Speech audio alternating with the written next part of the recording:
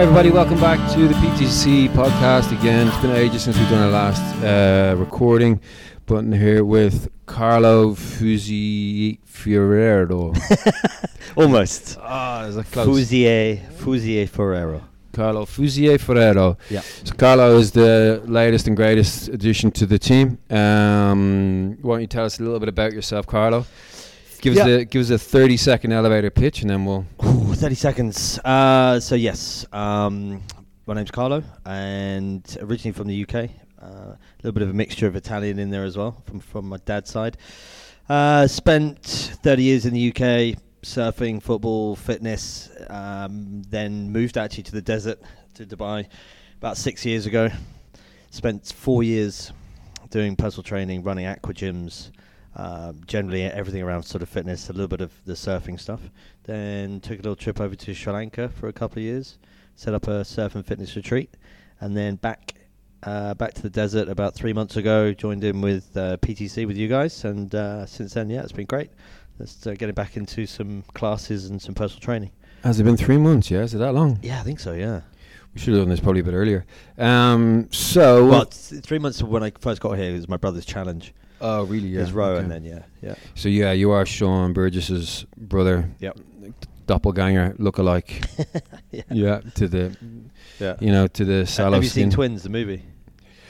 Also, Schwarzenegger and DeVito. Also, he looks more Italian than you do. Yeah, I get that. Of the two of you, if you were to say, "Here's the paper." Yes. Yeah. It's like, oh yeah, I can see Sean. Sean, you're Italian? Yeah. You're not Italian. Carlo, why is your name Carlo? Yeah. So that's that. Sean Burgess, the world's fastest 7 Emirates challenge runner, and the man who has spent the longest on a rower in one 50-hour stint. So you're talented family. I think especially saying that, Sean's also got the academic side as well, but I never had that. So, but yeah, sports has been a big thing. My dad was a professional football player, and cycling as well, being from the north in the mountains in Italy. So those two were, really important to him.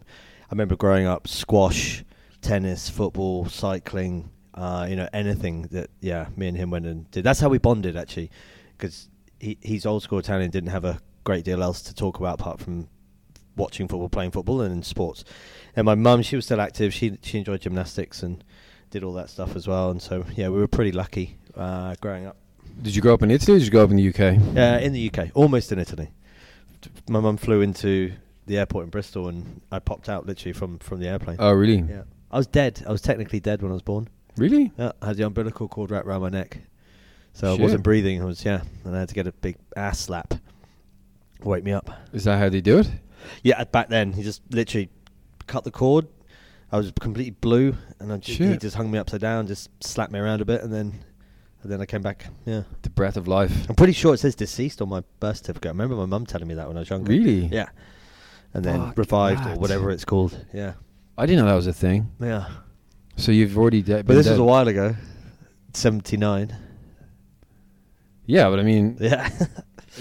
Yeah, I don't know. Unless they've changed the definition of what deceased means. Oh, I thought you meant how they brought me back with the ass slap. Yeah, well, I mean, I'm sure it's...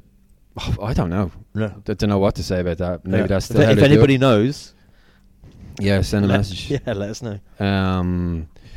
But yeah, so you're back from the dead. Yeah. Welcome back. Yep, thank you. Yeah. It's been good.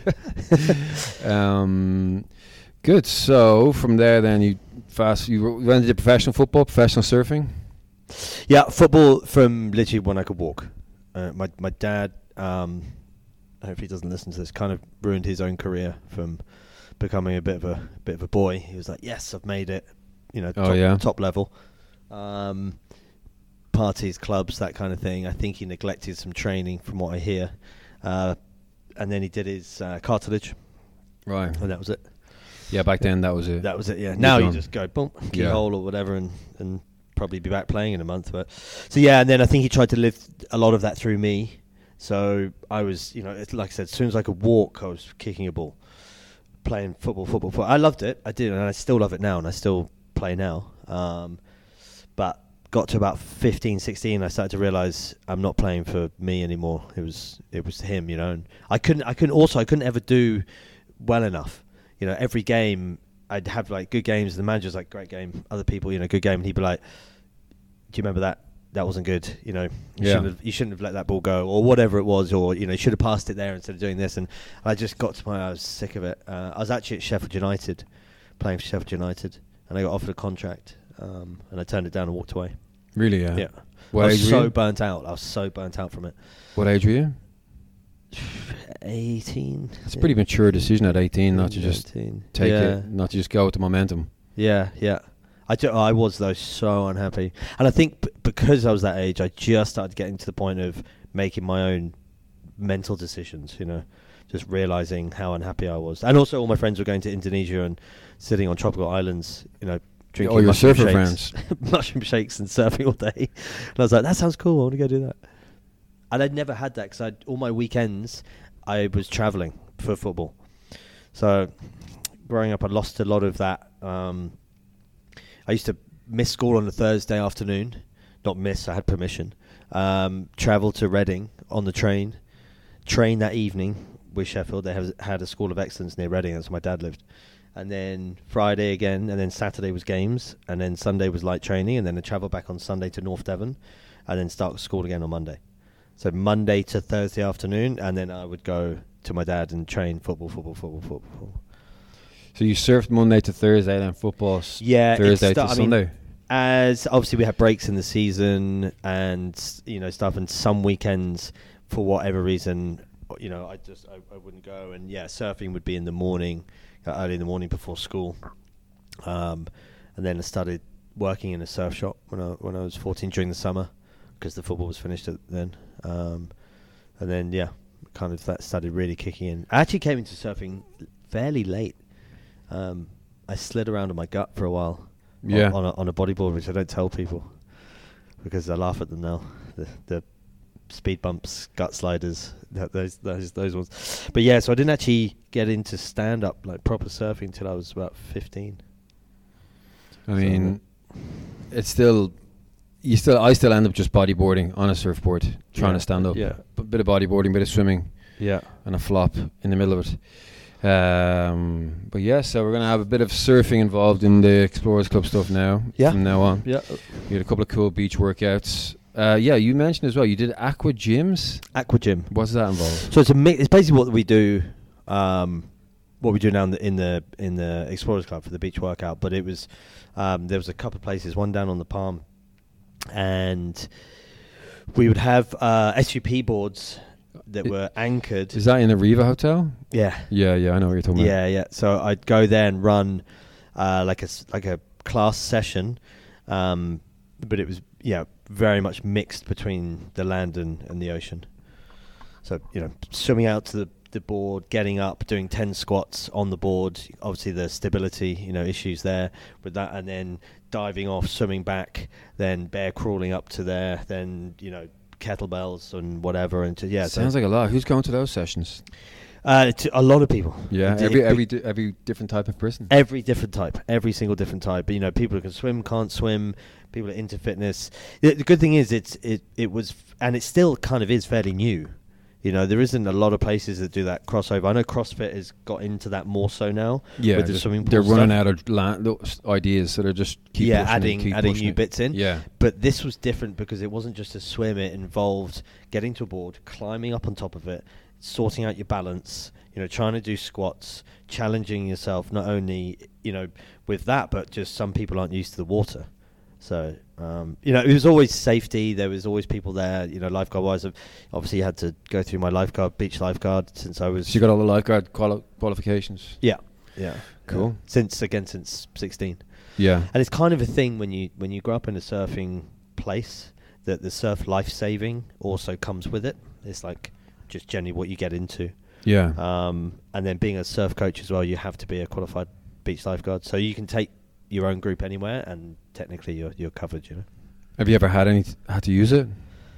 Unfortunately, yes. Really? Yeah, quite a few times. Not within my groups, I will say. Not within my, because I have a surf academy as well back in the UK, and any surf school I've ever been associated with or surf lesson, safety for me is the main thing, and I've never had anything serious. But unfortunately, just being in the ocean for so many years, I've seen pretty much everything. I've had to deal with everything. Friends of ours who have snapped their spine and spinal rescues and unfortunately fatalities and the lot. Yeah, that's in the ocean. All of it in the ocean. All in the ocean. Yeah, that's heavy. Yeah, I mean, I suppose when you're a part of it, or when you're around it, you are exposed to it much more. Yeah, I mean, it's part of the reason why I want to do this with the Explorers Club. You know, we've spoken about it. The sort of lifeguard training. Yeah. It's not just a gimmick. It's not just because it's fun. It's like, oh yeah, you know, I'm a lifeguard. It's teaching people skills that they can pass on to their kids and stuff. You know, unfortunately, I see it here as well. I mean, you know, I don't know if you want to keep this bit in there or not, but the amount of fatalities on public beach is crazy. I mean, you can imagine. I lived on Bondi, literally on Bondi Beach for about 6 months. Right. Yeah. And they had a reality TV show at the same time, Bondi Rescue. Yeah. It was actually the season where don't know his real name, but Sam was a kid actor in Home and Away, way back in the 90s. Right. He was a lifeguard. So the actor, the guy, quit acting. Now he's lifeguard on Bondi. But you'd see them shooting off. You're just chilling out on the beach. You'd see them sprinting past. You'd see them getting on their quad bike. Yeah. Way up. They had the thing called Backpackers Rip. Yeah. So South Bondi, they had a headland. What do you call it? A headland? Yeah. And Backpackers Rip used to take people from Bondi out around the Rip and into the next beach called Tamarama. Yeah. So, and also at that end of the beach there was a massive hostel. So all the tourists, backpackers would come out, go down there, flap around, go out for a surf, because there was surfing at that end as well, where the waves came in. Have you been to Bondi? Yeah.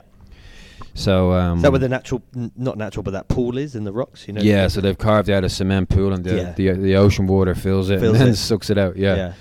I can't remember the name of that place. Ravi's? No. Anyway, Bondi Hotel, maybe some of those.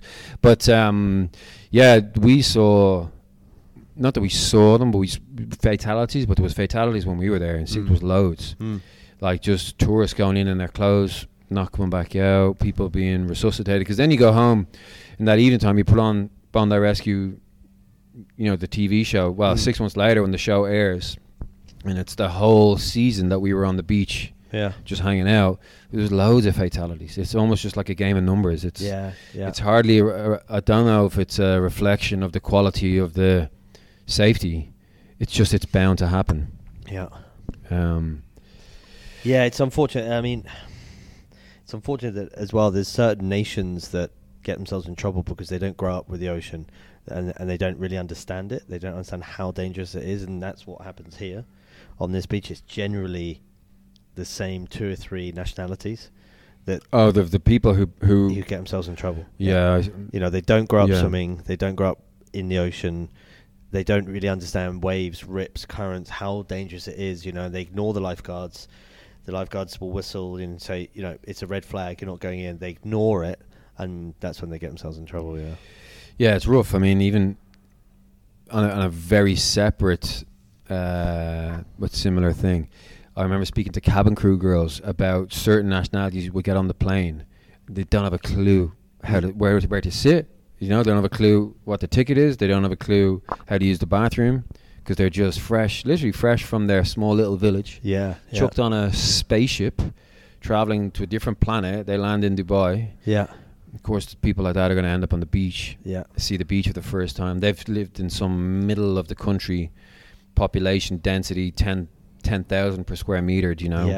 They finally get to the ocean. They go have a look. They go get wet, and then the next thing they're being dragged in, and all their clothes being dragged under. Because that's exactly what it's heavy. Like, you can't. I mean, we did loads of swimming as a kid, just in the swimming pool once a week for 15 years. But we went to the beach. wasn't much of a beach baby. Like Dublin does have beaches. Pretty close if you want, but it just wasn't a thing we did. We'd go to the beach in the summer, once a summer, you know, just make sandcastles and stuff. But it wasn't much of an actual beach. Salt water usually really gets me. Here it's really salty. Really salty, yeah. Do you know why that is? It's a mixture. It's just salty anyway. And then there's also, because of all the construction going on, like all the sediment, the islands and stuff. Yeah, all the lime and everything from the concrete and all that, and also because of the heat. So because the top layer of the water tends to burn off, it leaves the sediment, the like salt in the ocean. Yeah, so it's a combination of all of it. But yeah, it's a naturally more salty ocean. Yeah, it's way more salty because, like you say, you're just splashing around off a boat at a boat party, whatever. The first time I jumped in, I was like straight out of this, never getting into this water again. Yeah. But if you go to the ocean in Ireland, I also kind of put it down to maybe, I don't know if this makes a difference, but the speed of the currents, where Ireland is anyway, is much faster. So maybe the salt gets shifted around more, moves around. Yeah, I don't know. That must come into it. It's a pretty relaxed, dead ocean here. Yeah, just baby waves.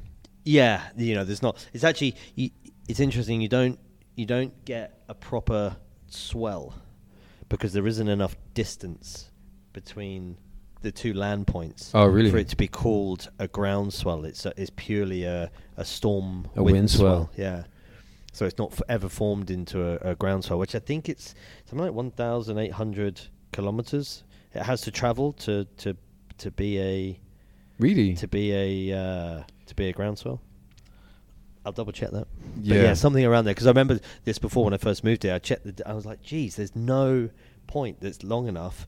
So and that's why things like the wave period and stuff. When you look at the surf charts and things, it never reaches. The seconds of the wave period never go up past about 9. I think 9 is the maximum it's ever been. So what's 9 seconds between each wave? 9 seconds between each rise and drop out further out. Not the waves here on the beach, but further out in the ocean. They have buoys.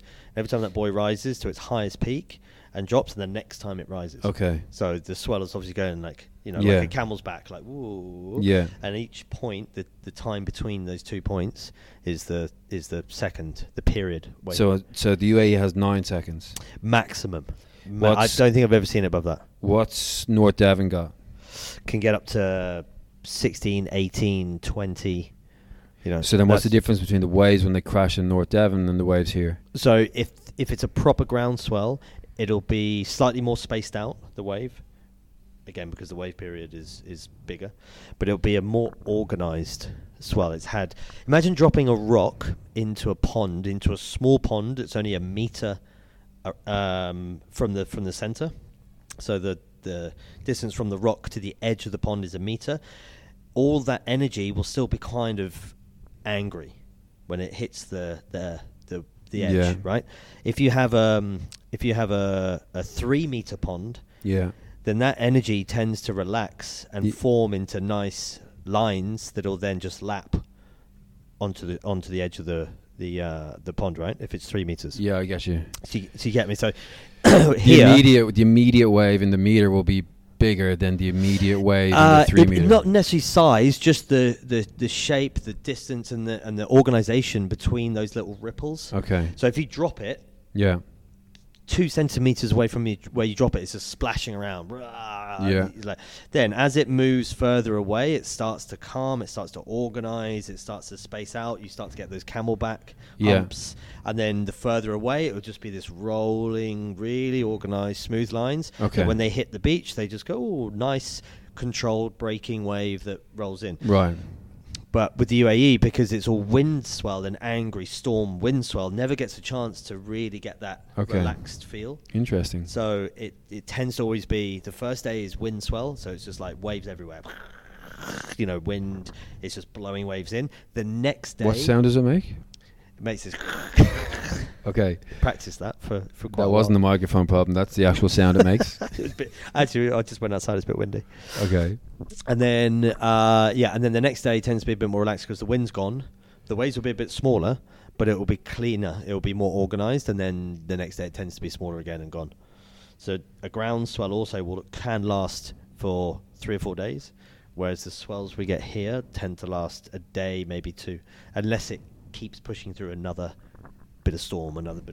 So the only way to get waves here to surface is when there's a storm out to sea? Yeah, over like Saudi, up that way. And how often is there storms? This time of year there isn't, really. There hasn't been waves for a month. I'm going mad.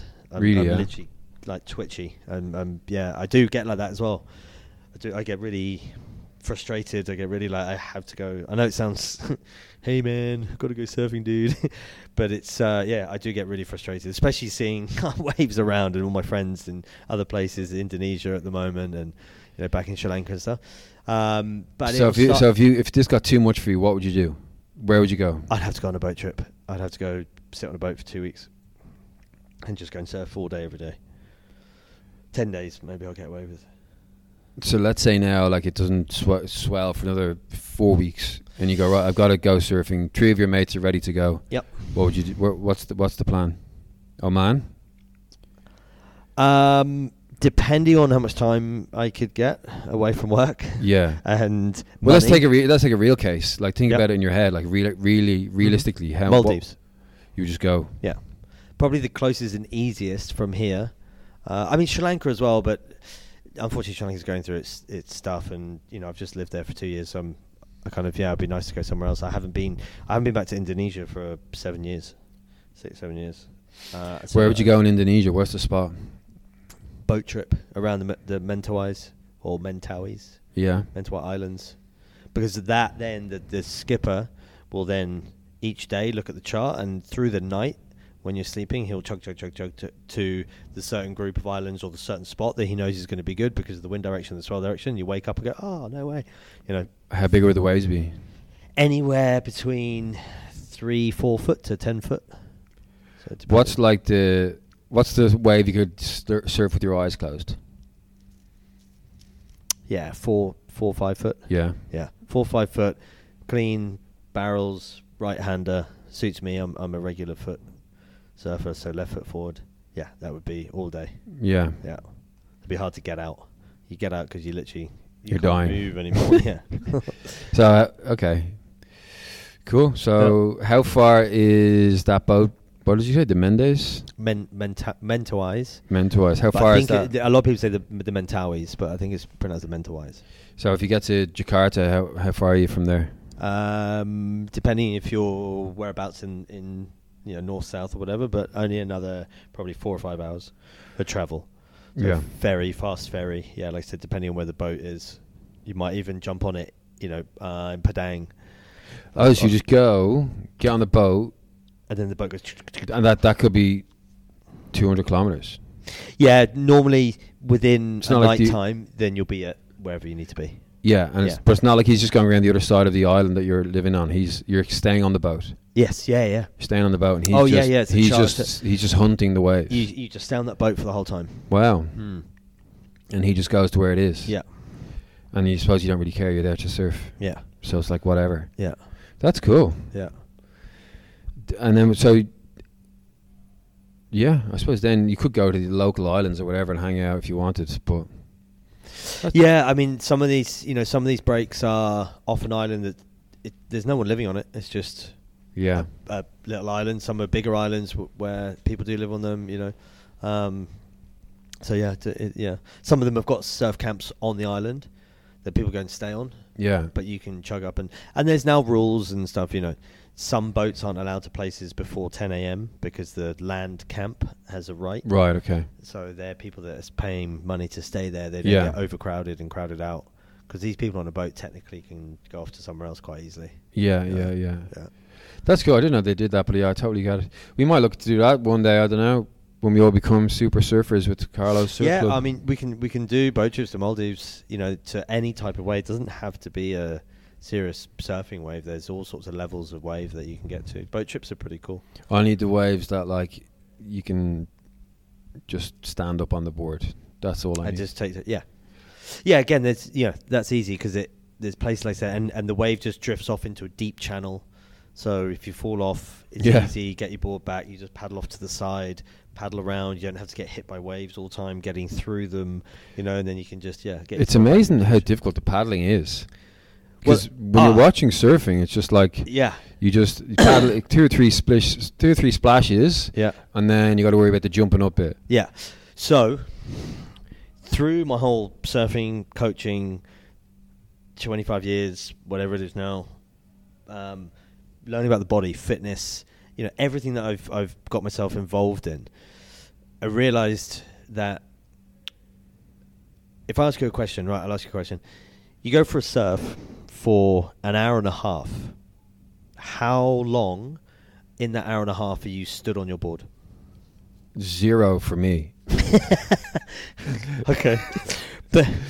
But any other average person, beginner, intermediate. I'd say less than 2 or 3 minutes. Yeah, so beginner, intermediate, whatever level you're at. So in an hour and a half, it's about a minute. Right. A minute and a half maximum. So a standard wave will be 5 to 10 seconds, regardless of whether you're struggling to stand up and whatever, or whether you're standing up doing tricks. It's about 5 to 10 seconds. Well, unless you go to a point break, which is longer, but that's a different style, So generally, it's about a minute and a half of that hour and a half. Right. What are you doing for 1 hour, 28 and a half Trying minutes? not to drown. Yeah. Paddling. I'm looking for my board. That's most of my time. That's it. So, surfing should be called paddling. Oh, yeah. That's what you're doing, really. And that's what we should focus on. Because people can pop up. People can pop up, and you can adjust that on the land. You can video analysis. You can do a thing. But if you can't paddle and you don't get that right, and you don't sort out your position, your paddling position, and so on and so on, you can't catch more waves. You can't catch more waves, which then leads to progression. So, forget all this. I see all these surf coaches out there going, do all this boso ball rotation, jumping, this, that, blah, blah. Your pop-up's going to blah, blah, blah, blah, blah. It's like, geez.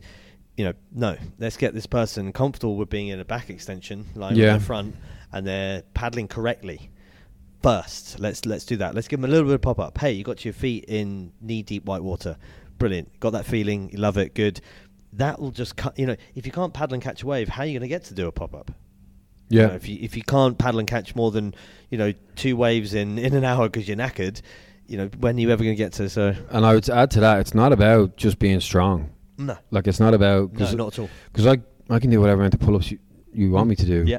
Through that same muscle group, blah, blah, blah. Yeah. It's not about that. It's not even about having the endurance. Like, it's pure technique. There's something else way more to it. Yeah, it's learning that it's not a paddle stroke.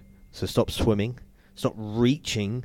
So the biggest problem is people reach too far. It offsets the shoulder. It extends the armpit muscle. That's what fatigues. Then the tricep and the lat has to take over. And then they don't work together because you got that armpit in between. And if that's fatigued and gone, that's when everything else is just weak. They don't have the shoulder mobility. They don't understand how to paddle. The overstretching is the biggest problem. In swimming, you kind of roll through. We need to make a little video on this to get people to understand that, like, if you're going to come on our surf trip, we're doing a surf trip in December with the Explorers Club. Yeah, December. And people can't just sign up to it. And, you can. But what we don't want is people to sign up to it and then get frustrated when they show up. Yeah. So we need to lay down some, we should make some little videos saying that, listen, guys, it's not just about this. Yes, Or maybe we'll steer people to this. And there's very simple stuff to do to strengthen that armpit muscle. I can't remember what it's called. It's called do you know what it's called? Which one? The armpit muscle. Well, you got the pec at the front and you got the lats at the back. It's like in... they got the teres major and the teres minor. There's some funny name for it. Yeah. I'll Google it in a minute. Yeah, there's a coracoid. Yes, that one. There's a coracoid brachialis in there as well. Yeah, something like that. Yeah. Yeah. So that's what fatigues. That's what goes. But it's that overextension. But yeah, it's just that you can do some things to just help strengthen that. But I mean, the best thing to do is grab a surfboard when it's flat and just go and paddle around the verge and come back. That's literally the best. So basically, you're saying boogie boarding. Does it? I mean. Sweating a bit there. I mean, if we can't be friends anymore. But we have to on a surfboard. That's on a surfboard. Boogie boarding on a surfboard, and then we're sort of friends. Just when it's flat, just, and that's what we used to do, back home to keep our paddle fitness, because everyone knew it was paddle fitness. When the waves come back, you don't want to be like, oh my god, that's the best waves in 3 weeks. Oh, but I can only surf for half an hour because I haven't been. Really, yeah. Yeah. Had nothing to do with your pop-up, had nothing to do with how many push-ups you can do. Stop doing shoulder exercises. Oh, but my shoulders are doing all the work. Yeah, you've just built them up. So all they're used to is strength, and they're going to fatigue after 10 reps. Yeah. That's not what you want. Like, stop doing shoulder, do mobility and shoulder movement, but very, very light, or just with bands or something like that. But all this other stuff, like face pulls because they were talking about the retraction, from the paddle and anything, shoulders, presses, reverse fly, all that stuff. Like, stop. Just get out in the water and paddle. Just get out in the water, paddle. It's so similar to the advice you give, like most sports people. It's like, look, you can lay the foundational strength in the gym. Just a general muscle tone. Get it strong. Get joints moving. Keep joints mobile. Keep joints able to go from A to B. But you're not going to improve your skill set by lifting heavy weights in the gym. You got to get out and do the skill. Yeah. And just spend time on the basketball court, on the tennis court, on the paddle court, whatever it is. Yeah. As in the paddle and tennis surfing's court. Such an unusual movement, really.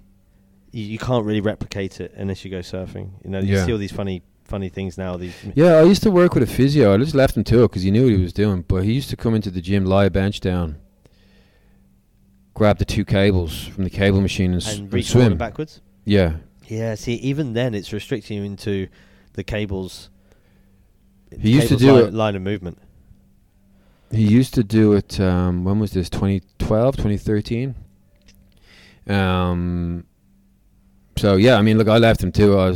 Do what you want to do. You're the surfer. He's from Cornwall. It was in the Salisbury area of London, of the UK. So people from all the coasts were sort of Cornish are weird though. Yeah, whatever's down. Cornish what? Cornish are weird. So I'm from Devon, North Devon. So yeah. What's directly south of Salisbury on the coast? Portsmouth? No, it's further east. Whatever was directly south, doesn't matter. All right, yeah. He was that whole area, because we had this big massive Salisbury plains, all the military guys, so people would drive in from everywhere. It was kind of weird because you wouldn't know where people were coming and living from, but nobody lived near each other.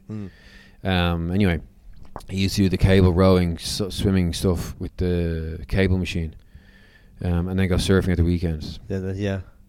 No, it's not that it's not going to help, because you're still doing something that's improving your body. Yeah. Well, he definitely didn't have the time to go and just paddle in the water, Yeah. Maybe this was his... He didn't?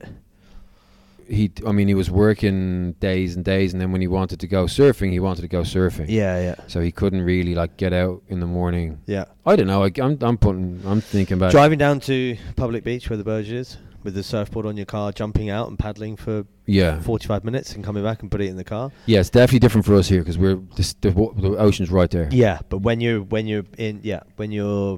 anywhere else, and then you've got the weather.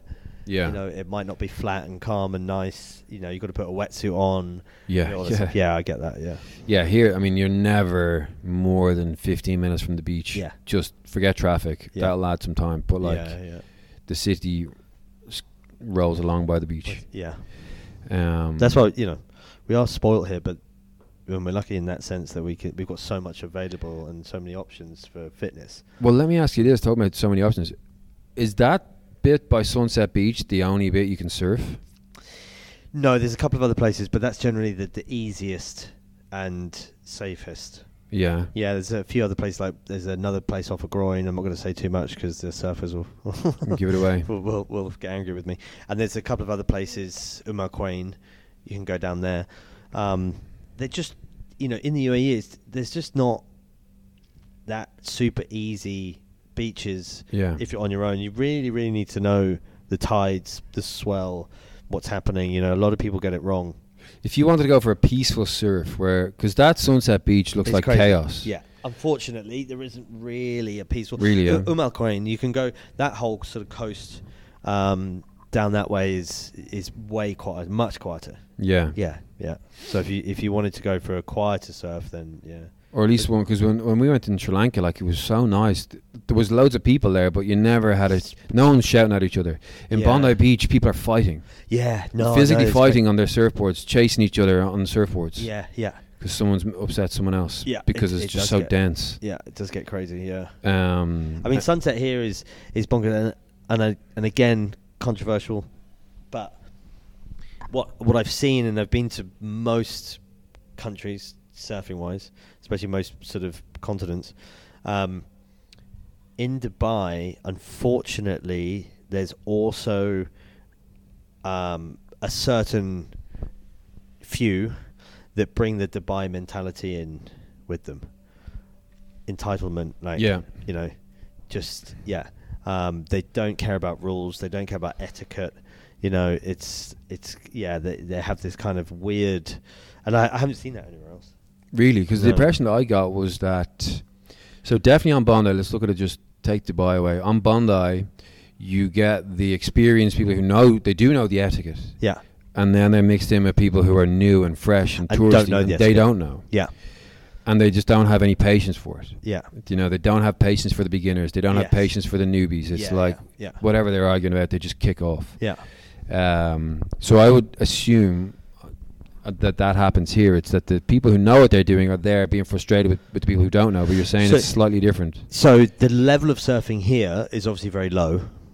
And again, controversial, is very low compared to other places in the world. You know, the amount of surfers here is very low compared to the amount of people that are in the water surfing. Now, I don't care about that, but the problem is the bracket that sit above, the bracket that sit below the advanced surfers that have travelled, grown up somewhere surfing and so on, are these people that are like, they surf because they do enjoy it, but it's a cool thing to do. Yeah. So they now are bringing the whole like image side of things. So they go full on into it. You know, they've got all these different crazy weird boards, and you know, like as soon as something else comes out, you know, in the magazine or in a shop, they're like, oh, I've got to have that, and they can because they got the money, and they bring it all down to the beach, and they have this sort of mentality, you know, that's like, I'm super cool, I surf, I know everything. They paddle out in the water, very arrogant, you know, and they're the ones that cause the problems. Yeah. Because they think they're so far ahead of actually what they are, then they're trying to take waves they're not supposed to be taking, you know, like, and it just, and that's what creates the mess. The beginners are floating around getting smashed in the face by waves. Yeah. And they're like, well, I love this so much, you know, I love surfing. And they take a reel and they post it and they go, surfing's my life. And everybody's surfing now, you know, and it's a bit cheesy and gimmicky, but I love that because they're really generally stoked on it. But like I said, this other bracket are the ones, you know, and they're shouting at beginners, they're shouting at beginners like, hang on a minute, you've been surfing for 2 minutes. You know, you're surfing a board that you shouldn't be surfing, but you think you should because you think you're at that level and you think you're cool, and you know, so It's interesting. I had exactly this conversation with one of my clients yesterday about cycling, because I was telling him how one of my clients, a different client, lent me a bike, and I literally had no idea, but I just got this bike and it looks nice, and I cycled it, and when I met one of the gang to go cycling with, I was telling her all about the bike, and I just borrowed it and blah blah blah. And then this other guy cycles past me in the car park, and he just passed some comment, and the comment was like, you know, that's some bike if you borrowed it. And I wasn't sure if he was being polite or if he was being a bit of a dick. And then the guy said the same. My client yesterday is like, yeah, he's probably being a dick. This is the mentality that they have. Yeah. Is they think they're all this. And I was like, well, he actually said it in such a way where I couldn't quite place if he was being dad jokey bantery or like being a bit of a dick. Yeah. But he was my guy yesterday was telling me how like it's the same thing. It's those middle bracket, those kind of tier 2, tier 3 guys who been cycling for a while out here, but they don't actually know safety because they've never had to worry about cars. Yeah. They've never had to worry about traffic. Yeah. They haven't grown up with it. Yeah, they come flying past, people shouting at them. It's like you shouldn't have gone then because whatever, the wind or you should have been able to identify that these people in front were really beginners. So when you're passing by them on the left, like whatever, I don't know. He actually started using a lot of jargon. He was like, my wheel, and actually it's my wheel. And I was like, I don't know what that means, but I get your point. Yeah. So I can't really explain what he was saying too much, but it was the same idea that there's just people who are just the wrong kind of attitude for these things. Yeah. Yeah, they come into it later, and like I said, they're going for this whole image. It's the whole image, you know. Oh, yeah, of course. And it's funny, I have conversations, and I even get people messaging me on Instagram when I put something up about surfing, and they question me. Like what? Just loads of... Interesting, you say, because let's go with this. This is a little topic we're going to try and explore a little bit further. Okay. The DMs of the week. Yes, yeah. So tell us about one of your DMs. So, I can't remember when it was, maybe about 2 or 3 weeks ago, and I was talking about, so one of the things that I was just talking about a minute ago about the board size, and what happens is people go and have a surf lesson, they jump up on a foam board 9 times out of 10, wait, this is cool, I can do this. Then they go and hang out with their mates who have told them to go surfing, or their mates going surfing, and they're the ones that are, you know, in this bracket of super cool, you know, I know what I'm talking about. And they go, oh, I want to buy a surfboard. So their friends tell them to go and, oh, you need this because you're this height, you're this, that, whatever. They've then just missed out on a huge amount of learning process because they've missed out on dropping down through all these boards and learning how to surf a longer board, but it's now a hard board. How do you paddle that? How do you position that? How do you take off in a wave on a board that size? You know, how do you surf a board with proper rails on it? It's not a foam board anymore. Then you drop down into a smaller board again, and you learn how to turn it and everything, and then you drop down again, and finally you get to where you should be. But people don't. They miss out all this, and they just go straight for their short board, and then they don't really know how to catch waves, but they don't know how to turn, they don't know how to use their board and run, but they get this thing in their head, they say, oh, you can't turn a longer board, I need a short board because I need to do all these flashy turns because my friend said I should be in this, blah, blah, blah. So I posted this video of this professional surfer surfing a 7'4", which is a pretty big board, but doing really dynamic turns because he was stood in the right position, he stood right over his back fin, you know, he's using his board properly, he's using his rails properly rather than just cheating and doing all these little, you know, sort of crappy turns. So I post that, and then I get people messaging me saying, you know, stuff like, oh, but maybe that board is shaped differently so the turns are easier, and, you know, like all this. No, he's just... Are they being polite in their messaging, or are they being... Kind of. I think, you know, a lot of it's like, they can see I'm trying to not catch people, I'm trying to make a point, right? Stop thinking you're going to improve your surfing by getting a short, small board. What you've done is taken away the ability to catch more waves because your board's tiny, paddling's really hard, you can't get into the wave early enough, quick enough to get your feet to relax, give yourself time. That's what it's all about. It's got nothing to do with, you know, your board having to be small to be able to do all this stuff. So they can see that, and I think they get annoyed because that's what they've done. Yeah. And they can see the mistake they've made, but they don't want to admit it. Yeah. Because they're like, no, I understand. I want to be on this small board. So they start questioning me to try and justify themselves. And I'm like, okay, come back to me after 35 years of ocean surfing experience first, plus also being a coach, you know, plus everything else. Then come back to me. You've been surfing for 2 years. And then all of a sudden you're trying to tell me. It's like the same thing with reading surf chart, you know. Somebody said, there's going to be waves tomorrow, blah, blah. And I just said, actually, I think it's going to miss because the swell direction's wrong. And maybe actually in 2 days' time, you know, it will kind of come in. And they're like, no, because my friend said it. So they all get up at like 6 o'clock in the morning, drive down, it's flat. And again, it was just this. Yeah, I'm not going to go into that one because that actually became a bit heated. Go into it. Between me and it was that. Oh yeah. Don't say who it was. Obviously, no, but was it a friend? It old was friend, an ex-friend. No, used it to be was friends. somebody that came to Sri Lanka to the camp. Oh right. And then they're in Dubai. Lives here, and then. Obviously, because I came back, they're like, wait, and I come back and stuff. And then it's just been a thing of nearly everything that I say, it gets questioned. By the same person? By the same person, because she has a group of friends that she thinks are God's gift to surfing. Right. And it's cringy because I'm like, oh my God, that's not even, you know, it's like, what? Yeah, I can't. Sure. Can't deal with it, so. Yeah, no, let's not name and shame, but you can tell me after. Yeah. Yeah, it's kind of interesting. That thing, I mean, I feel that way when you're talking about the rails and the fins. I'm like, oh my God, there's so much, like, I feel that way about skiing, do you know?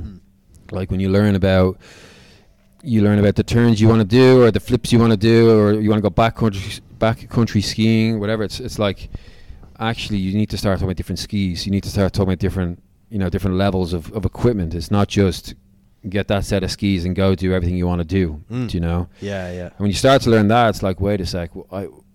Here we don't have the exposure to the right amount of conditions for me to get that time in to take all those steps. Yeah. Do you know what I mean? Like, yes, I don't have. I'd love to be able to do, you know, ski on a pair of fat skis cross country, but then also be able to go down the rental shop and get a smaller pair and just, do some jumps, do some carves, do some blah blah blah. Yeah. But it's like I go skiing for a week every year, every 2 years, maybe once every 3 years. It's like I sort of just want to get out and ski. Just give me the off the shelf basic ones, and let me just have some fun. But the dream is to be able to do all these other things. Like ski, like hike up a mountain, ski down. Hike up a mountain, ski down. Yeah. But you're talking about different skis. You're talking about different bindings, the whole lot. It's like, oh god, how do I focus on that? So when you start talking about that from the surfing perspective, I'm like, just give me the foam board. Yeah. Give me and you know what? But the thing is, you would improve quicker. You'll progress quicker because you're taking all this. What I was saying about this ego thing is, all these people want to do is get to the point where they're taking their Instagram pictures, again, I might get shouted at for this, but taking their Instagram pictures with the short board because it makes them look like a surfer and all their friends are doing it. But what they don't realize is they've just stopped their progression. They've halted it. They've put a big barrier in front of them, and they will never progress because they've taken themselves away from being able to have that ability to make a mistake and still get away with it. On a slightly bigger board, you can catch a wave a little bit late, but still get away with it. You can try and do a turn, catch a rail, but still push through that. You can and carry on surfing. You can move your feet around without falling straight away. Move your feet around without falling. On a shorter board, you need to land perfectly in the right place, take off in the right moment, and everything has to fit together. And if you don't do that, then obviously the wave's gone. And the amount of private lessons I do where I'm like, I have to have this honest conversation. And go, your board's wrong. You just spent 3,000 dirhams on it, but I'm sorry, it's brutal. It is brutal. But again, about 5-6 years ago, I just got to the point where I was like, I have to be, because otherwise I'm falsifying their well, also you're going to look to be fair for you and your people need to show up with the right equipment to do the job, right? If they're going to bring their own kit, otherwise you're not going to be able to coach them. Because I'm trying to think of an example. Like someone comes to the gym and you want to teach them how to squat heavy and properly, but they're wearing heels. And you're like, they're like, no, I want to keep wearing my heels. Like, well, I'm never ever going to be able to get you to that point if you keep wearing your heels. You need to, have the correct equipment to, be able to do it correctly. And push on and push forward. Eventually, when you're a master squatter, you might be able to wear your heels and do it. Because you've improved every aspect of your squat. It's so conditioned. Every single mistake that could possibly happen. Your collapses, your knee go, whatever it is. I have one photograph of me surfing on a board, like where the person who was taking the photos got me when I was stood up in a wave, and the front of the board looks like the Titanic. It's such a big board. I'm so far back on it. The wave is coming through between me and the front of the board. The wave is like already crashing. And I'm barely standing up on it, but it's like, right, I got it. I got my one photo, but I had... Is that the one on Tinder? Bumble. But I don't care about the size of the board personally. Like it's like, and that's good as well. Yeah, it's like when we went to Kazbek just there. It's like we turned around at 50-kilometer winds. Bunch of everyone else up ahead of us kept going. It's like, it is disappointing, but we didn't grow up in the Swiss Alps. Doing this week after week. Since our childhood, we're here. We're here. We live in a desert. We're trying our best. But I think some people there, they do love the idea of being a surfer and being free and being able to go to wherever they want. I want people to get into surfing, but take away why you think you're doing it because you want to look cool because surfing's cool and all your friends do it. Like, really, really enjoy the process of learning about the ocean, learning about boards. Why am I surfing this board? What's the difference in this board? How the rail's different. Taking time, going through all those stages will make you a better surfer in the end. It's like those people who they want to be able to say, like, "Are we going surfing this weekend?" Yeah, I can surf. Well, let's go. They've done just enough to be able to get on a board. Safe. They know how to deal with the ocean waves. In case they get in trouble, they know what to do. And they're not going to get in other people's way and cause a problem. And they're not a dick in the water. And but the next week, all right, we're going scuba diving. Yeah, I've got my scuba license. Let's go scuba diving. And then, we're going to go quad biking. Yeah, I can quad bike. Let's go. And they can do all these things. They can do it. It's not like they're lying, but they don't have that depth, and I'll speak. I'm in this group as well. You know, like I can do loads of stuff, but show me a map of the swells and the printout of the weather report. I'm like, I need someone who knows what they're talking about to do this. I can't do this. I haven't reached this level of knowledge. I know how to go out. If you tell me where to go, I'll go.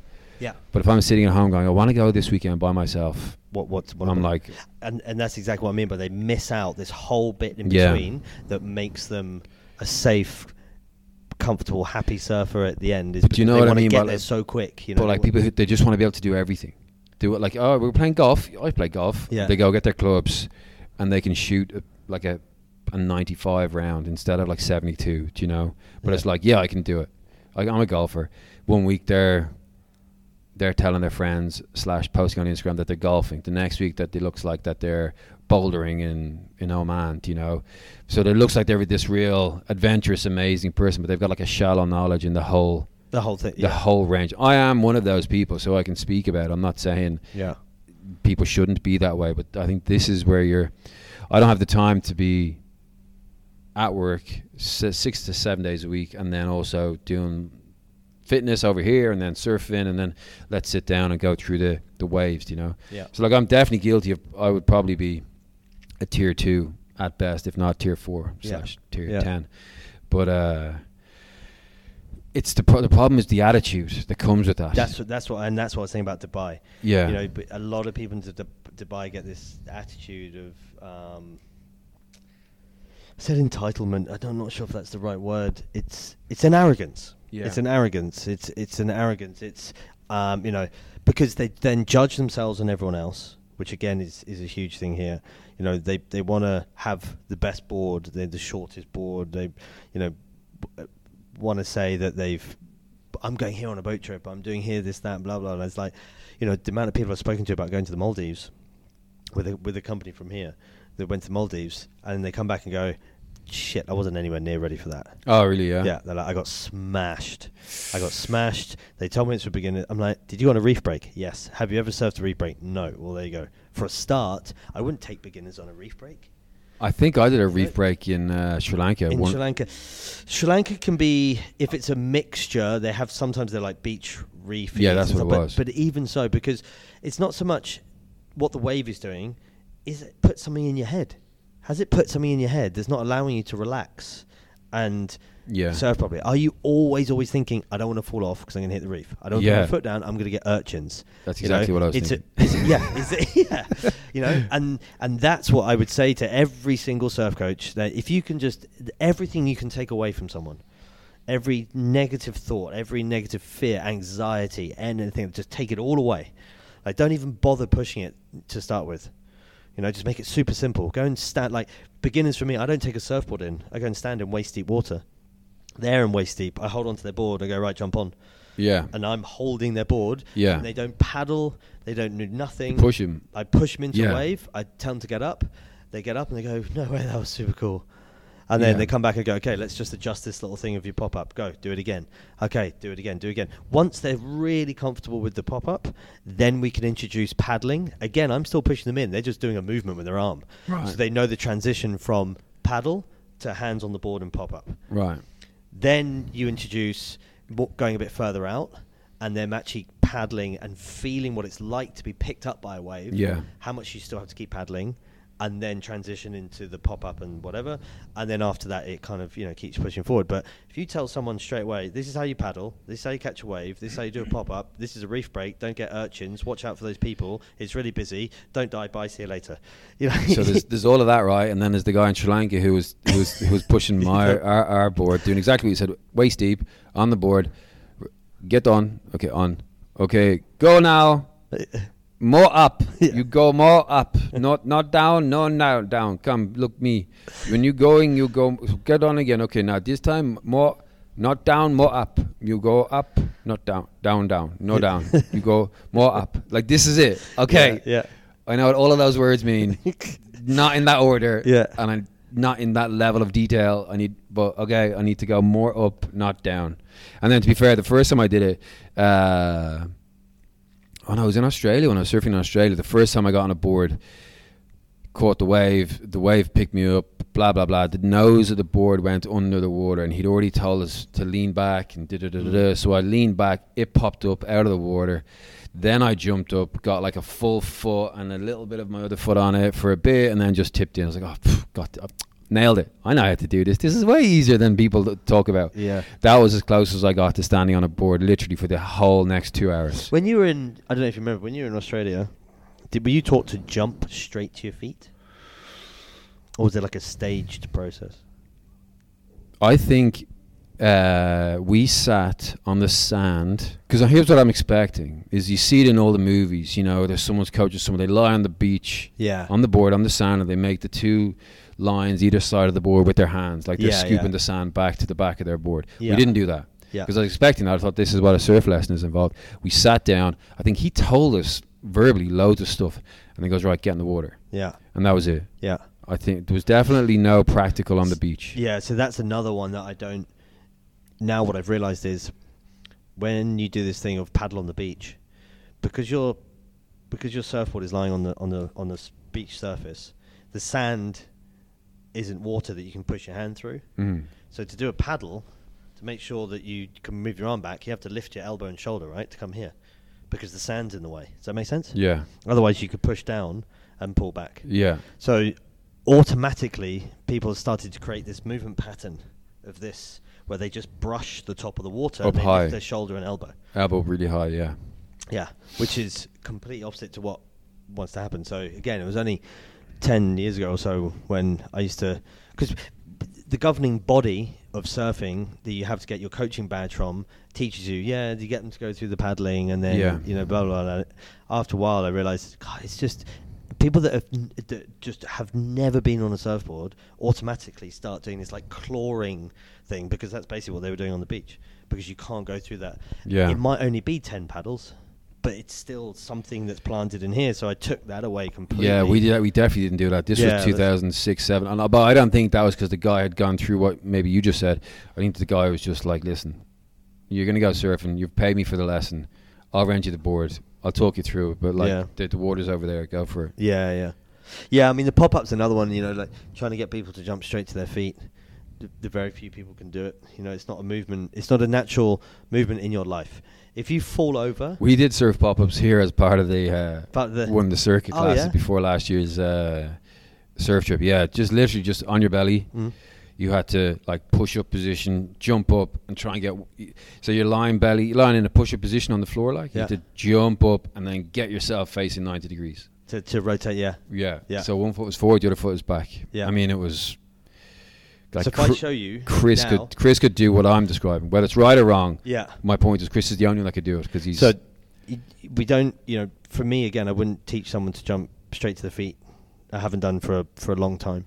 Because if you break it down, like I've gone through 3D mapping and all sorts of the pop-up, and the movement pattern that people go through, the most important part is the hip pike, because they don't have mobility in their lower back. If you're a surfer and you've grown up with surfing, you naturally create that mobility because you've done it since a child. Like I started surfing when I was young, under 10 years old. Bodyboarding, messing around on a surfboard, you just generally create this movement pattern, and you find it easier. Your lower back relaxes, it stretches out, it's easier, the hips and everything. But if you come into it later on in life and you've been sat at the desk for 15 years, then I don't care if you can do 1,000 push-ups. I don't care if you can, touch your toes from standing, all that kind of stuff. There's a certain movement that you have to be able to do comfortably to allow you to go through that pop-up. Otherwise it won't happen. So breaking it down again into a very easy process is now what I would do for anybody, and they literally just go, oh wow, shit, that was really easy. Cool. And then that just blends into a single movement. So it's 3 movements that you could probably all do those 3 if if it's explained, and then they start to slowly blend together, and it just puts you through that pop-up sort of everything, like you said, the rotation. But to jump straight to your feet, especially, again, you're on a board, it's a bit wobbly. While the guy's shouting, more up, you go up, more up, not down. There's a 6-year-old on a bodyboard, he's about to take his head off. There's a bit of reef sticking up, there's crocodiles, sharks, turtles, fish, everything else that can distract you. So, it's just, you break everything else down. I don't know why. When you taught as well, were you taught to hold your arms up like this?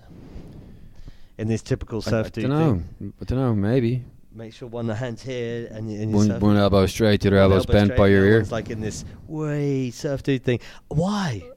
Why do we teach people to do that? Like again, it's another realization I had. Why I was like, why are we doing that? We don't want to do that. It's wrong. If you go snowboarding and you get taught to snowboard, has anyone taught you to do that? No. No. Skateboarding. Do you see people skateboarding in that position? You know, like any other board sport.